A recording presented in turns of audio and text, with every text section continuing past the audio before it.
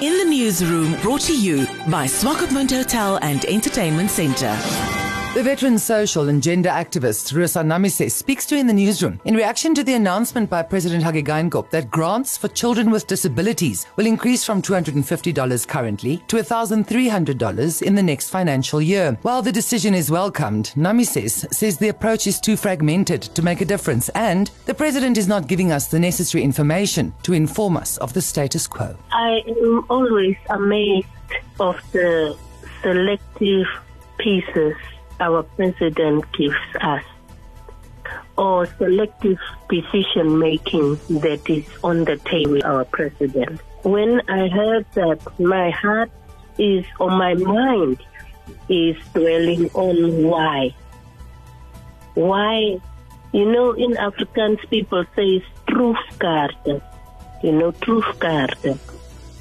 This card now, I hold the others at my back. This card now, next time. That kind of thing. While we have really, for a longer time, the issues, the challenges, the problems in the country. So when there is this opportunity to bring out all your truth cards and put them on the table for the good of the people, it's not happening. And my question is why? Because when I look at the why in terms of the economy, I think the country can afford it. When I look at the why in terms of the realities, I see the problems are there, and we have carried and endured. Those of the people who are suffering have really endured for quite a long time. Now, in terms of the political will, in terms of the final decision, the team of cabinet members with the president, why don't they give an overview of what we are in need of? The children, the whole unemployed people, and then make it a whole full packet. Why should the same thing being separated into pieces? That was not very good for me yesterday. I think the answer maybe lies with the president to help us understand why he makes short, well, maybe not short, but such short, unplanned kind of or unexpected decisions on behalf of those who has informed him.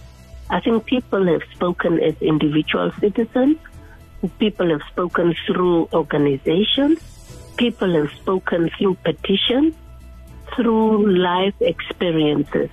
The suffering is there. The 2nd of April was the Autism Day.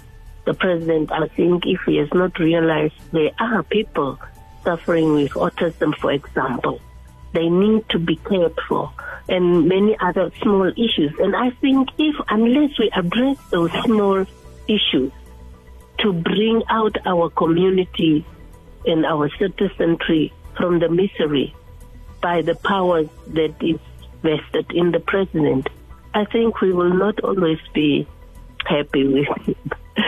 And that is what I want to say. I'm not very happy, although the peace in the country is around. The borders are safe. We are not having war, but the peace in the country, inside the country, the local is not peaceful.